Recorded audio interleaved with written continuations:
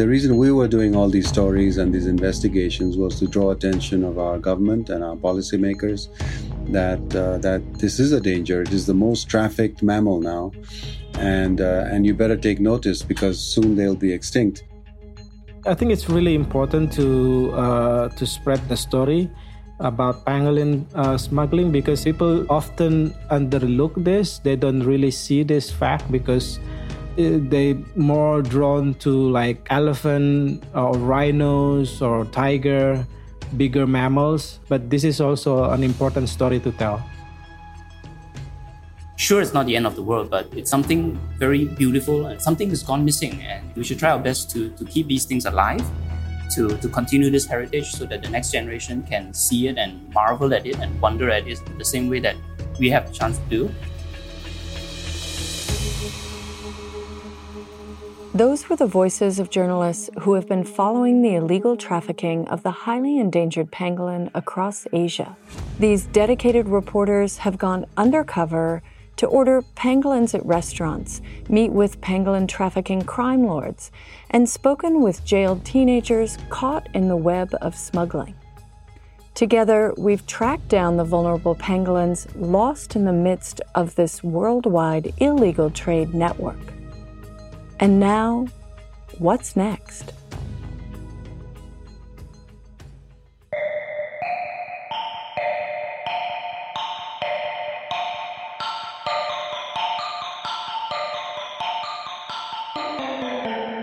Welcome to Sustainable Asia. I'm Marcy Trent Long. This is Season 7, The Pangolin Reports.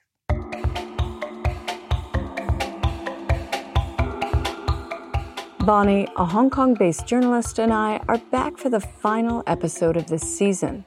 It's been quite a journey, Bonnie, right? Yes, indeed. May I also say a big thank you to all our listeners who've been taking this journey with us. It's definitely been quite a roller coaster ride. So we launched a series on World Pangolin Day, which was on February the 15th, right in the middle of the coronavirus crisis here in Asia. Just 2 weeks later, the World Health Organization declared it a global health emergency. And also, around the same time, researchers discovered a coronavirus similar to COVID-19 in pangolins, suggesting that they could be responsible for the virus leap to humans. So China announced a suspension of wildlife trade across the country and started a process for amending the current wildlife protection law to ban the trade and consumption of wild animal meat. We're going to dig deeper into how the trade ban may affect pangolins later in this episode. But before that, let's take a look at the fate of live pangolins captured by Chinese authorities. Jiaming Xu, a lead reporter for the Pangolin Reports that we met in earlier episodes, introduced us to Sophia Zhang. She works with the local NGO called China Biodiversity Conservation and Green Development Foundation, one of the oldest conservation groups in China, and one of the very few that work with pangolins. They also have 280,000 followers on Weibo, a Chinese social media platform. Sophia's passion for saving the pangolins has dubbed her the Pangolin Girl in China. Her devotion to the pangolins actually started during her first encounter back in 2017. 他们给我们的感觉是完全不一样的。 Before I saw a live pangolin, I thought it would be a cold-blooded animal like a reptile. I mean, they only go out at night, and they're solitary animals, and they have all those scales. I also imagined pangolin would be aggressive.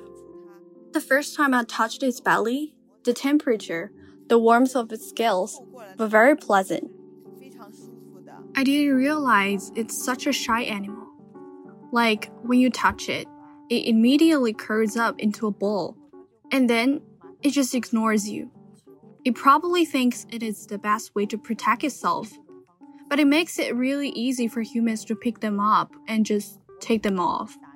Sometimes it got frightened even by the sound of a plastic bag, and it would tremble. I never expected them to be so sensitive. Sophia's involvement with the pangolin started when her supervisor asked if anyone on her team wanted to be in charge of a pangolin rescue project. And she was the only one who put her hand up to do it. In 2017, Chinese authorities seized a batch of 34 Malayan pangolins smuggled into the country from Southeast Asia. These pangolins had been badly treated by illegal traders. They'd been overfed, highly stressed, and infected with diseases. Sophia and her organization had requested to get involved in the rescue, but were denied. And within 2 months, all the pangolins had died. Pangolins are very sensitive animals. Studies have shown they're unlikely to survive for more than 6 months in captivity. But Sophia and her organization also had doubts about how the pangolins have been treated. In China, if customs or the police seize a live pangolin, the animal must be transferred to the forestry department, which is then responsible for its care and for keeping its records on its treatment and its fate. These records are not made public, and NGOs like the Green Development Foundation want more transparency.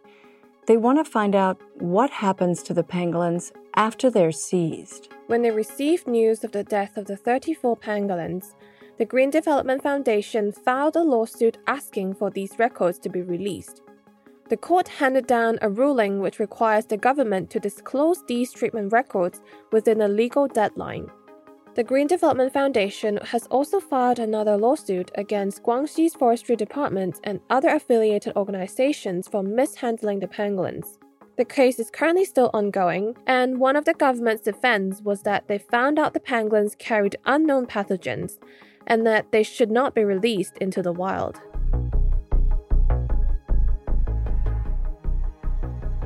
Two years later, in 2019, another batch of 21 Malayan pangolins was confiscated by customs in Guangdong. 18 of these captured pangolins died within a month. This time, the Forestry Department allowed the Green Development Foundation to help care for the 3 remaining pangolins that survived. Sophia went to see them in Guangzhou, where they were kept in a zoo. She was joined by Jia Mingxu, the lead reporter of the Pangolin Reports. When I saw the live pangolin in Guangzhou, you could really tell the pangolin was suffering. Its living conditions were poor, and rescuer had to remove ticks from its body. I also saw the pangolin shivered, especially when the rescuers applied medication to its body. The pangolin even shed tears, and because it's a mammal, you know it has feelings. They kept pangolins in an area where it was originally for monitor lizards. The conditions just weren't suitable for pangolins. We urged them to allow the pangolins to be rehabilitated in a wild environment, which they allowed in the end. So this joint operation was the very first time Chinese authorities had allowed an NGO to get involved with seized captive live pangolins. And because the zoo was not a suitable environment for the pangolins, Sophia went to scout for another place for them to rehabilitate. The ideal habitat for them would be somewhere with thick soil, proper forest coverage, and somewhere with little human interference. There also needed to be plenty of ants and termites that they could feed on, and she found a spot nearby in the outskirts of Guangzhou. With the ultimate goal of releasing the pangolins back into the wild, we first transferred them from the zoo to one of our centers, so they could rehabilitate in a suitable natural environment.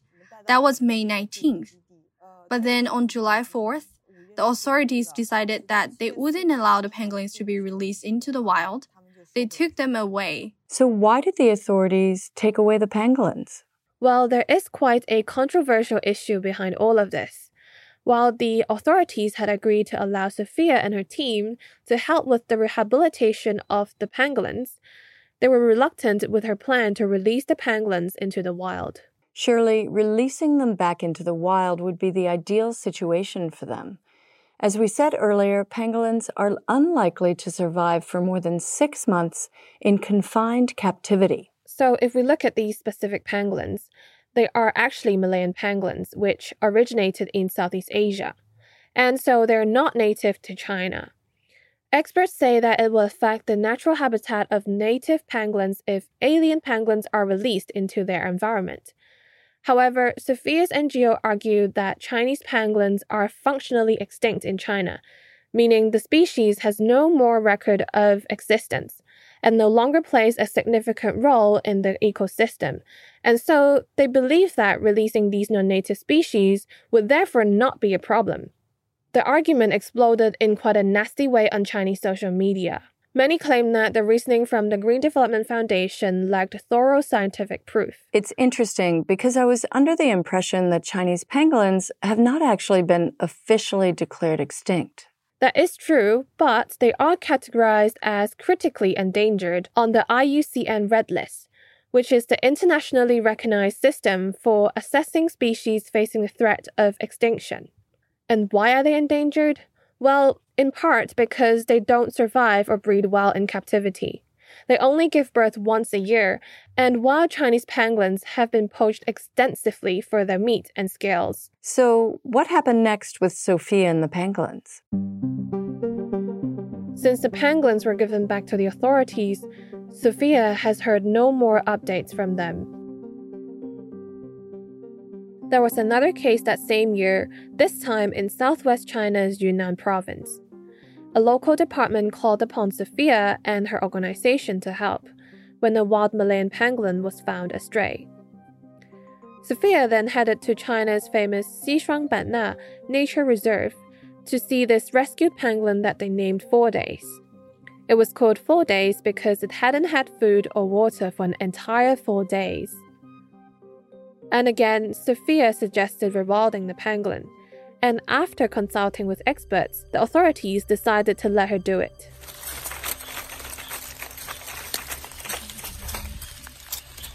Here we have Sophia at the nature reserve, and she has been watching the pangolin for hours, and it hadn't moved at all. She said 4 days has been sleeping for the whole day.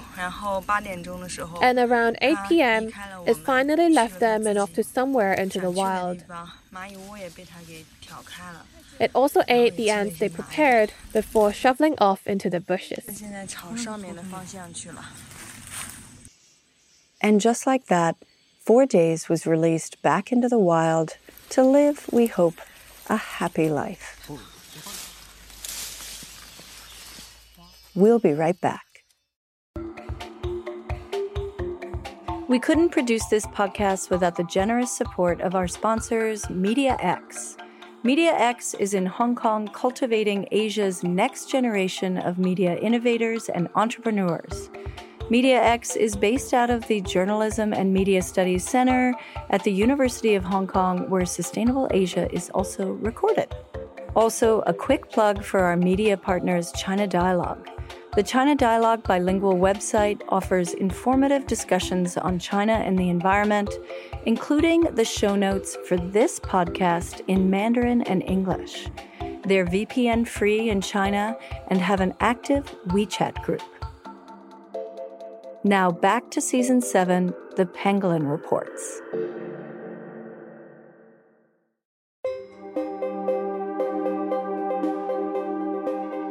Before the break, the Malayan pangolin 4 Days was released back into the wild. Sophia and her organization are keen to rescue every single pangolin they can. But with pangolins facing extinction, more needs to happen if we're going to save these amazing animals. Yes, and more may indeed be happening. As we mentioned at the beginning of this episode, because of the coronavirus outbreak, China announced the suspension of all wildlife trade and the consumption of wildlife meat. The ban meant that markets across the country selling species ranging from civet cats to pangolins were shut down, including the Wuhan wet market, where live pangolins were advertised for sale. In previous coronavirus outbreaks, humans contracted the virus after direct exposure to wildlife, most likely in these kinds of markets. For instance, SARS was traced to wet markets in southern China, where the coronavirus jumped from bats to live civet cats and then onto humans. So bats are very common natural reservoirs for coronaviruses, including SARS. And what I mean by natural reservoir is that these viruses kind of circulate naturally within bat populations. This is Dr. Tim Bonebrake, an associate professor and conservation biologist at the University of Hong Kong. Now, civets were often in Hong Kong and in China were in very poor conditions and wet markets were kept alive. And as a consequence, they become very sickly. And if there are bats nearby, then if that virus could potentially be passed on to that civet, then it's in the civet, and then people get it from the civet. So I think that's kind of where people are suggesting that penguins could potentially be an intermediate host. But again, there's basically, as far as I know, no evidence that that's actually the case. Civet cats are not natural hosts to the SARS coronavirus. Horseshoe bats are. Scientists are inconclusive exactly how SARS jumped from bats to civet cats. But during the SARS outbreak, researchers discovered a high quantity of the coronavirus on civet cat cages in the markets. And when civet cats were removed from the wet markets, the infection dramatically decreased in other wildlife there, which maybe is linked to the 2004 slowdown of the SARS epidemic. But wild animals continue to be sold in wet markets in China and around the world. So it follows that Tim also said that the COVID-19 outbreak is no surprise. So I've been teaching conservation biology here at Hong Kong U for 7 or 8 years.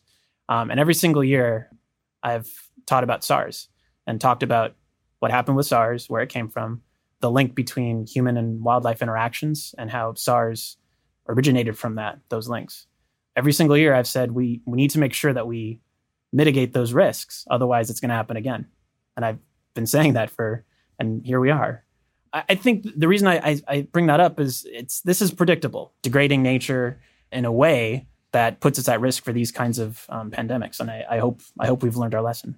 Tim expects that if we continue as we are, we will see more diseases spread from wildlife to humans.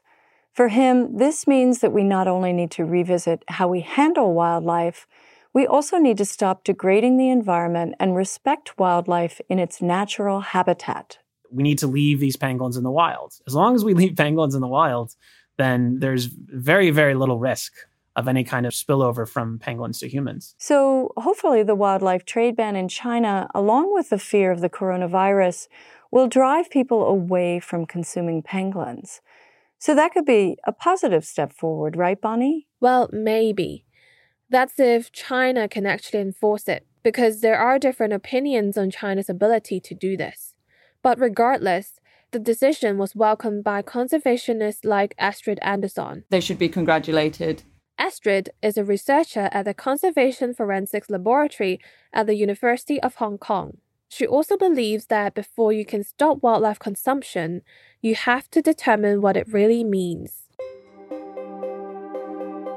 I think that unfortunately, this coronavirus outbreak has kind of brought out a bit of prejudice that we have globally, because bushmeat is something that happens in a lot of places. I think it depends how you define wildlife that's being consumed, because does that mean it hasn't come from a farm? Because a lot of the wildlife that was being consumed in the Wuhan market, like snakes, raccoon dogs, crocodiles, that type of thing, often they come from farms. There are these types of markets in India and in countries in Africa, in Southeast Asia, in Vietnam, Laos, Cambodia, Philippines. And even in the West, we consume wildlife. You know, in England, you consume hares or pheasants or boars. In Sweden, we eat moose and we eat whale and stuff. So where are the parameters? Astrid's point here is that it's not just China that consumes unconventional animals. Her thoughts about setting the parameters are important, because only if we have clearly defined terms can we have a standardized guideline to enforce the law effectively. Yes, but the bottom line is there's only so much the law can do.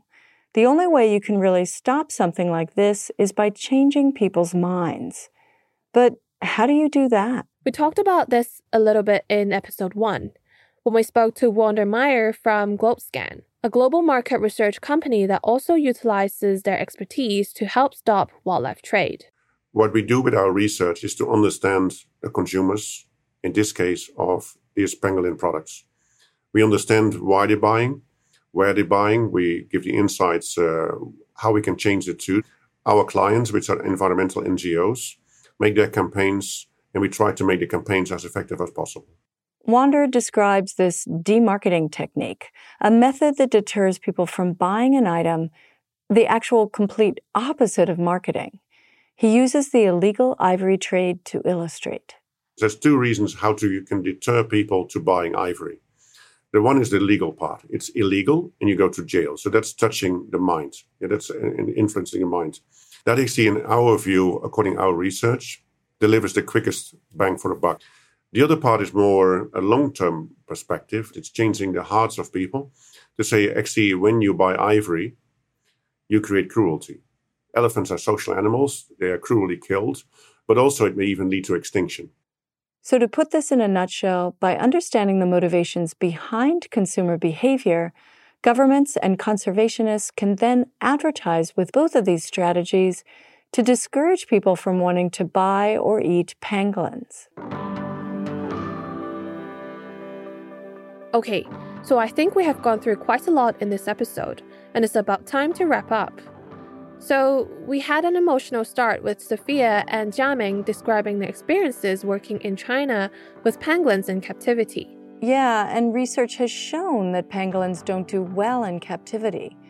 But releasing smuggled foreign pangolins back into the wild in China might not be the answer either. Whatever the case, more transparency regarding the fate of seized live pangolins in China and more dialogue between the authorities and NGOs like Sophia's Green Development Foundation can only help. Through our discussions with Tim and Astrid, we were reminded that keeping pangolins in the wild is also the best way to ensure that infectious diseases like the coronavirus don't jump from wildlife to humans, because there will be less contact between the two. Finally, we brought out the challenge of defining the term wildlife, because it could vary from country to country. We always like to end our seasons with a quote, and in this case, we'll finish off the way we started, with Jiaming Xu of the Pangolin Reports. While he was undercover in Tachelek, Myanmar, visiting restaurants that served pangolins, he noticed something different, something that highlights a theme for us throughout this series, that conservation laws, in the end, are just not enough. I think the easiest way to solve the problem is through education for the next generation. They should not think consuming pangolins is something cool to do. In fact, a lot of people I saw in Daqili were young people.